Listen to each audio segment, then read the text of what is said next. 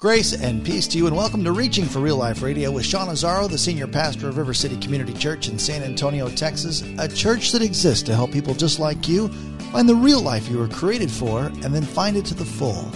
And today we continue in this series in the book of 1 Corinthians, a study on the first letter to Corinth. Today we're in chapter 13, where Paul continues the topic of spiritual gifts, focuses on one of the most important topics in the Bible, definitely one of the most quoted in weddings and in sermons. It's commonly referred to as the love chapter.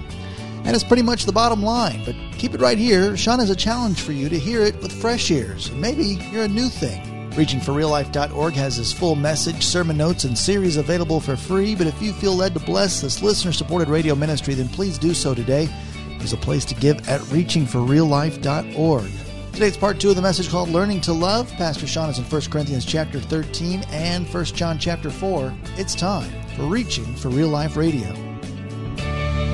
Most of the things we worry about in our life or that we focus on or that we chase after, they are not eternal.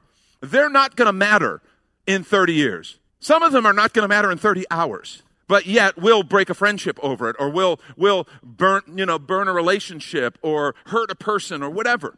And he's saying, no, there are things that are eternal. 3 things remain: faith, hope, and love. And then he tells us not only what things are eternal, but the greatest of those. What is eternal and what is greatest? The greatest is love.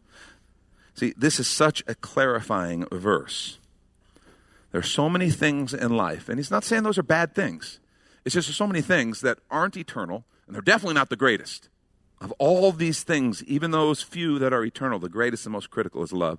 So here's the main point this morning. If you're taking notes, I want you to write this down. Here's what I want us to carry with us. Of all the important things in life, none is as important as love. Of all the important things in life, none is as important as love. And there's lots of important things. Lots of wonderful, important things in life that God allows us to carry out, God wants us to carry out and enjoy and be about. But the most important thing is love. Let me bring a couple points to kind of help us walk this out. The first, love is to be my highest purpose every day.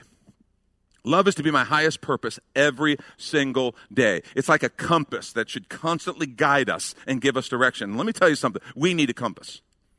We need a compass, because I'll tell you, life can be very confusing. This year, it feels like, and we all make the 2020 jokes, right?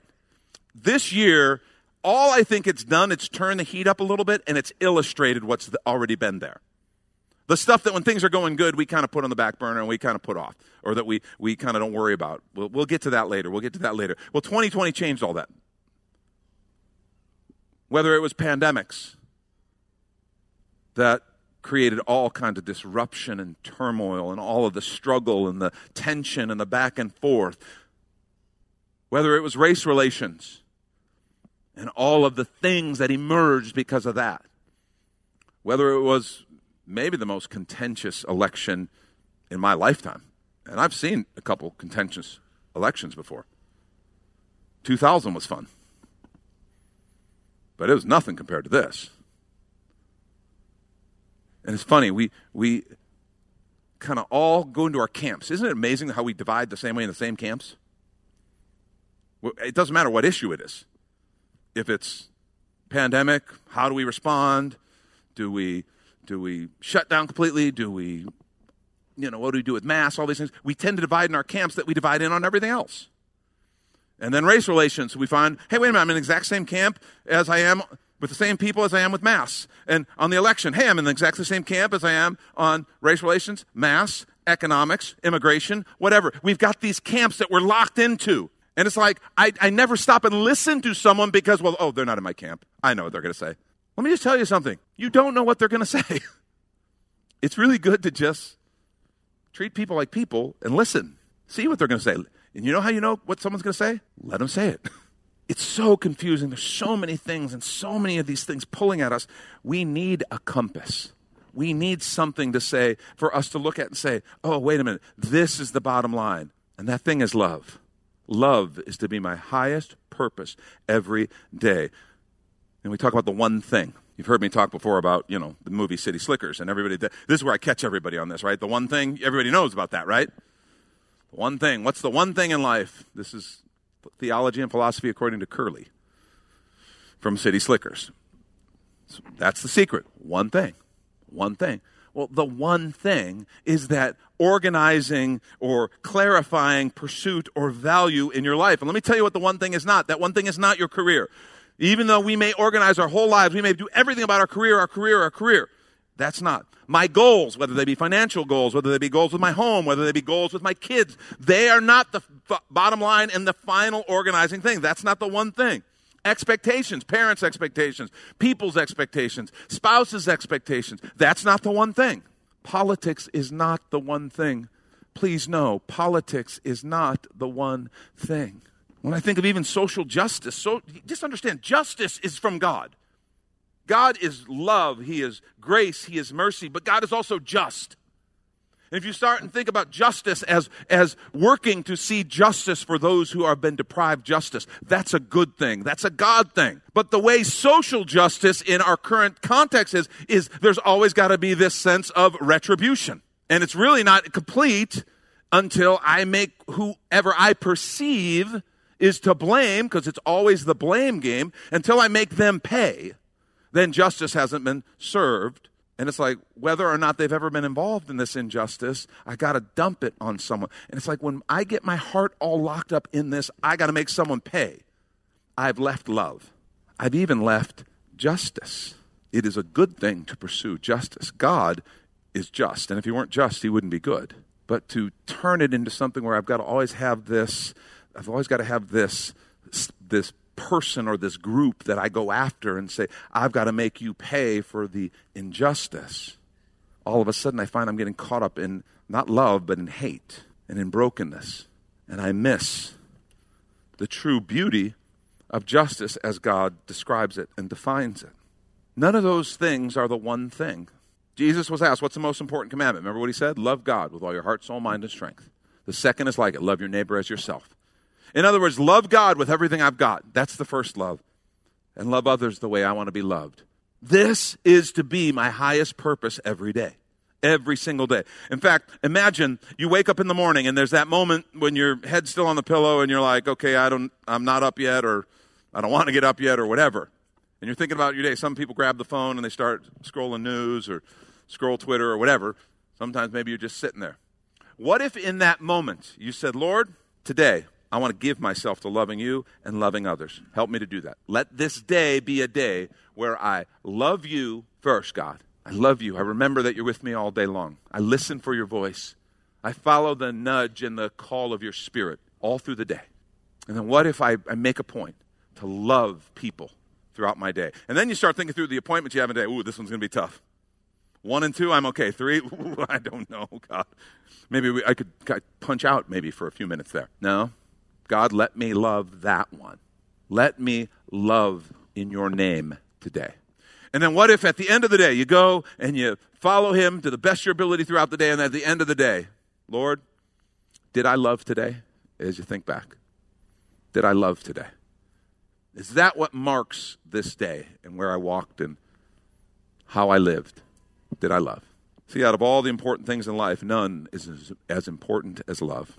Second thing, love should determine my priority in every situation. Yes, it should be the purpose behind the day. It should be the thing that I say, God, this is what I want to live for today. But it should also determine my priority in every situation. Because here's the deal. Love always has an object, doesn't it? You talk about an unconditional commitment to an imperfect person. This agape love is choosing to love another person and choosing their interest even over my own. It always has an object.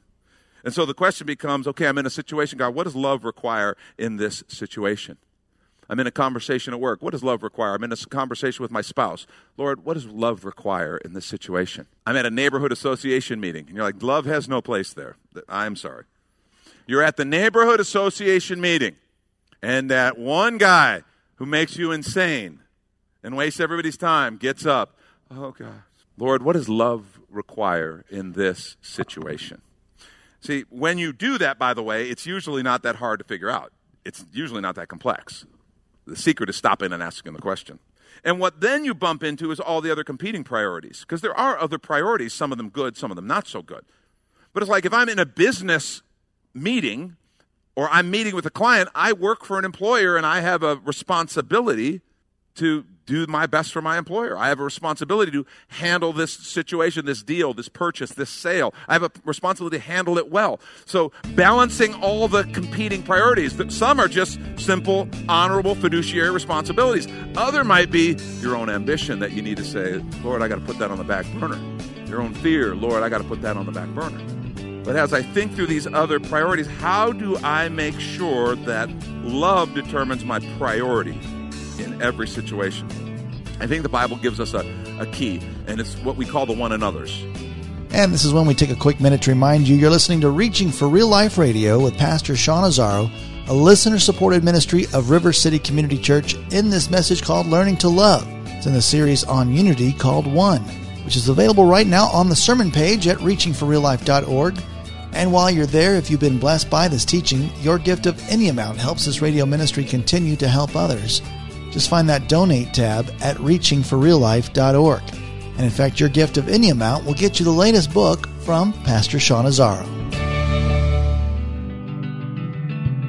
302 Books, a division of Salem Media Group, presents A Pilgrim's Guide to the Spirit-Filled Life, Rediscovering the Gift of the Spirit, authored by Sean Azzaro, pastor of River City Community Church in San Antonio, Texas. Growing up in and around Pentecostal churches, I really learned to appreciate the role of the Spirit in the life of the believer. But I also saw what I considered to be imbalance and excess in some of our churches when it came to how we taught about the infilling. Now available at Amazon.com, Sean Azzaro shares his most requested teaching and radio broadcast series in a devotional form, encouraging you to embrace the Spirit-filled life. I wrote in a devotional style to encourage readers to examine the Scripture with fresh eyes and make room for the Lord to speak about the role of the Spirit in our lives. The goal of the whole book is to simply make you hungry for more of the Spirit. Order your copy of A Pilgrim's Guide to the Spirit-Filled Life by Sean Azzaro today at Amazon or reachingforreallife.org. And now the conclusion to the message, Learning to Love. This is Reaching for Real Life Radio. The one another's. There's lots of passages that talk about, in the context of Christian community, love one another is one of those passages. But there's others that give us ways to love. And I want to go over 6 real quick ways for us to love other people. You may want to jot these down. Galatians 5:13 says, serve one another in love. It says, serve one another in love. Serving someone becomes a way to love them. And you can do that in any situation. Remember, Jesus said, the greatest among you will be the servant of all. So you want to love in a situation, you're in a business meeting, you're with a coworker, you're with one of your family members. Lord, how can I serve them in this situation? How can I serve their interests? Even if you're on opposite sides of a table in a negotiation. See, the bottom line is never the bottom line. There's something bigger at work. But even if you have a responsibility to make the best deal I can make for my employer, that's fine. There's nothing wrong with that. But how can I serve this person? How can I serve their interests right now?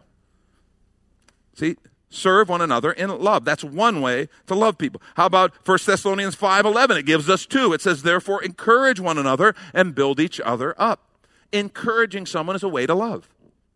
Do you realize how much people need to be encouraged and how many people tear them down in the course of a day? And if you simply become a person who says, I'm going to be about encouraging. I'm going to be about encouraging people. Do you realize how much love they will perceive and feel from you? Because people are hungry for that. How about building each other up? It's a type of encouragement, but building up can involve being specific. Building them up, helping encourage them in a specific area. Add value to them. Adding value to someone. I had dinner with, this was a while back, with Sonny Melendrez. You know who Sonny Melendrez is? He was a very well-known radio personality in Los Angeles and then in San Antonio. And he's if you hang around with Sonny Melendrez at all, he's one of the most positive, just upbeat guys you're ever going to meet. Really neat guy. Well, I'm having dinner at a friend's house, Barron, who produces the podcast and the radio program with me.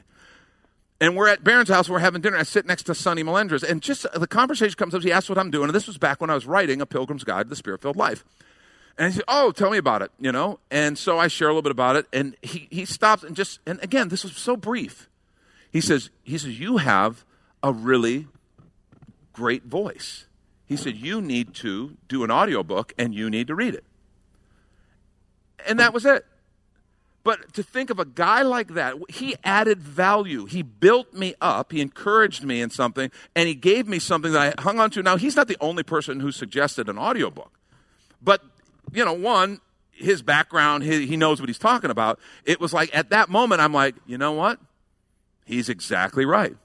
And you'll be happy to know we finished the audiobook. It's been sent to Audible. Hopefully they'll put it up. It should be up in the next couple of weeks. But Sonny Melendres was a guy. Thank you, ma'am. Thank you. And both of you. That's wonderful. Thank you all. Stop. But I just thought that's what I mean by value added. I want to do that for people. I want to get better at doing that for people. Building them up, encourage them. Because that's received as love. And no matter what you're doing, you can do that. Even with someone who you're on the opposite side of a negotiating table with. Romans 12:10 gives us two more. It says, be devoted to one another in love. Honor one another above yourselves. You can be faithful and devoted and have integrity in relationships, no matter what the relationship is, no matter who it is. And you can honor people. You can respect them. You can speak well of them. You can refuse to speak poorly of them. You can honor them. That's 5. And then one more, Ephesians 4:15 gives us a big one. It says, speak the truth in love. Speak the truth in love. Do you know, telling someone the truth is a way to love them. It really is. It's a way to love them. And telling the truth can be done to put them in their place, and it might not be loving, and that's not what the Scripture's talking about. But speaking the truth in love. I remember this was not too long ago, I had a conversation with a brother who wanted to meet with me and needed some input on some things, and in particular, there was some stuff going on that I knew this would be a hard word, but I knew it's exactly what this brother needs to hear. And I knew he wouldn't like hearing it. And it's one of those things where I don't like giving that kind of word. I don't want to be the guy to go rain on someone's parade or to burst their bubble or whatever. So I prayed about it. I'm like, God, I want to give my best. I want to give my best. And that's what I determined to do. And I felt like the Lord said, yep, just be fully present and give your best. And so that's what I did. And I listened to him, and I tried to encourage, tried to talk through some things. And then when the appropriate moment came, I had to speak the truth on some things that I knew were difficult. But it needed to be said. And I don't think he loved it, but he received it. And I think he received it because he knew I cared about him. And it wasn't like, I want to put somebody in their place, or I want to put you down and in a perverse way put myself up. Because there's all kinds of ways we can pretend to speak the truth in love when we're just trying to beat down on somebody. As opposed to speaking the truth in love because I love them and I want to see the best for them. And it would have been way easier for me just to give an encouraging word and not say anything about the hard stuff. Let someone else do that. But sometimes the best thing you can do is speak the truth in love. And those are all ways to love someone in the course of life, work, family, all of it. But that leads us and drops us in one of the hardest ones. And I want you to, this is number 3, but be ready for this. Love should guide the tone of every conversation. That's tough. Let me just tell you why. I'm a person who uses a lot of words, and I like language. I like playing with language. I just enjoy it. And the Scripture says where there's lots of words, sin isn't far off. Sin abounds. And that's true. Look at what James wrote. I hate this passage of Scripture. I mean, I love it because it's Scripture, and I'm a pastor, a man of God. Of course I love the Scripture. God bless you. But this is very challenging, convicting. Listen to what it says. James 3:9-10. With the tongue we praise our Lord and our Father. You could add to that, we sing worship songs, we celebrate God, we preach the word, whatever it is. With the tongue we praise our Lord and our Father, and with it we curse human beings who have been made in God's likeness. Out of the same mouth come praises and cursing. My brothers and sisters, this should not be. He says also that the tongue is a small member, but it starts a great fire. You ever experience that? And as someone who loves language, loves humor, I've had to really work on this, watch this. I've failed with this. I've had to repent. And just think about this idea of the tongue as a small member that can cause lots of damage. In the digital age, I think we need to include the fingers. You can type a little tweet and cause a lot of damage. Type a little note and cause a lot of damage. It's the same idea. Our conversations, love needs to set the tone of the conversation. And I love humor. I love humor, and there really is. We got a group of guys around here we're friends with at River City, and so we crack on each other a bit. We throw some sarcasm around. Let me give you a guiding kind of principle in that. In your heart, if your goal is to build someone up and encourage them and make them feel loved and hopeful and positive about their possibilities, because that's what God's presence does. If that's your goal, then I think there's place for that. There's place for that kind of humor and other things. If your goal is to put them in their place, communicate a truth with a little bit of snark on it, see, that's not love. And knowing that dividing line is critical.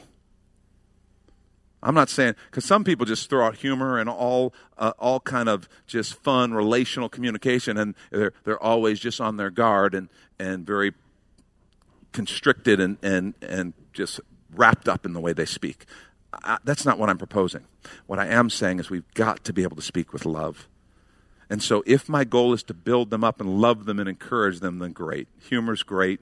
Even a little sarcasm can be fun among friends. That's fine.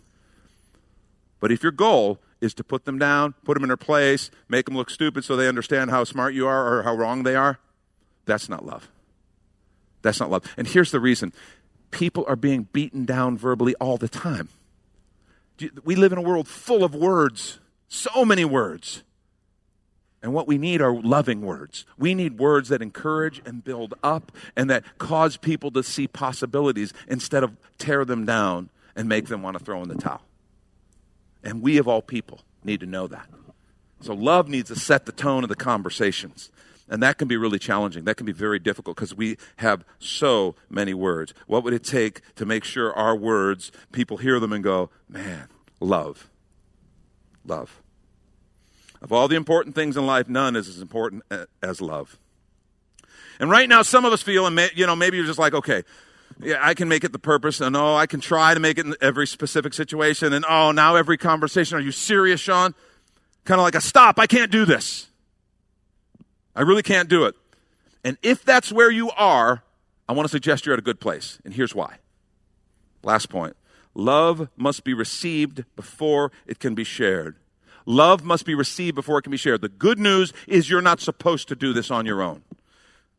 Later on in 1 John 4, he writes this, and so we know and rely on the love God has for us. God is love. Whoever lives in love lives in God and God in them. This is how love is made complete among us so that we will have confidence on the day of judgment. In this world, we are like Jesus. And then listen to this. There is no fear in love. But perfect love drives out fear. Because fear has to do with punishment. The one who fears is not made perfect in love. That is such a key right there. Do you know how many of the unloving things I say or do, or that you say or do, or the impulses that we have are rooted in fear? Think about it. Think about it. I'm afraid they're going to take advantage of me, and so I respond. I'm afraid I'm going to look foolish, so I respond. I'm afraid I'm not going to get mine. I'm afraid I'm not going to have enough, and so I step on whoever I need to. I'm afraid I'm not going to have enough, so I'll lie to this person to get the sale. All rooted in fear. And what we just read is we are in Him. He loves you. He is in you if you're a follower of Jesus Christ. And perfect love casts out all fear. And this is so significant because as we experience Him, as we let Him love us, we receive His love. And we realize, oh my gosh, the most powerful, most loving, most amazing person in the universe loves me so much that He sent His Son to die for me. As I walk in that, as I mature in that love, it's amazing how all of a sudden my impulses turn from fear to love. I'm not as afraid about not having enough because I know He said He'd take care of me, He'd provide. I'm not as afraid of not realizing my full potential and purpose because He said, no, I will complete the work I've begun in you. I don't have to be afraid because I'm in Him. And more important, He's in me. Galatians chapter 5, the fruit of the Spirit. And this is so powerful. Remember what Galatians 5:22 says? But the fruit of the Spirit is love. Love. Do you know what that means? When I become a follower of Jesus Christ and His Spirit resides in me, He produces love in me. The good news is you don't have to muster it up on your own. What you have to do is receive his love, receive the gift that Jesus Christ made available on the cross of salvation, receive the Spirit of God that dwells in us, and then let him love through you. That's the secret. That's Pastor Sean Azzaro. You've been listening to Reaching for Real Life Radio. If you'd like to hear this full message in the series called One, it's available right now on demand at reachingforreallife.org. And we'd also love to hear from you on our Contact Us page, or even better, your financial gift helps this radio ministry continue. Find the Donate tab at reachingforreallife.org.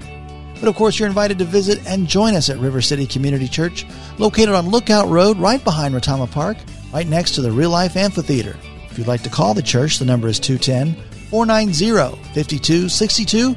As Reaching for Real Life Radio is a service of River City Community Church. We hope you join us again next time as you travel the road to real life.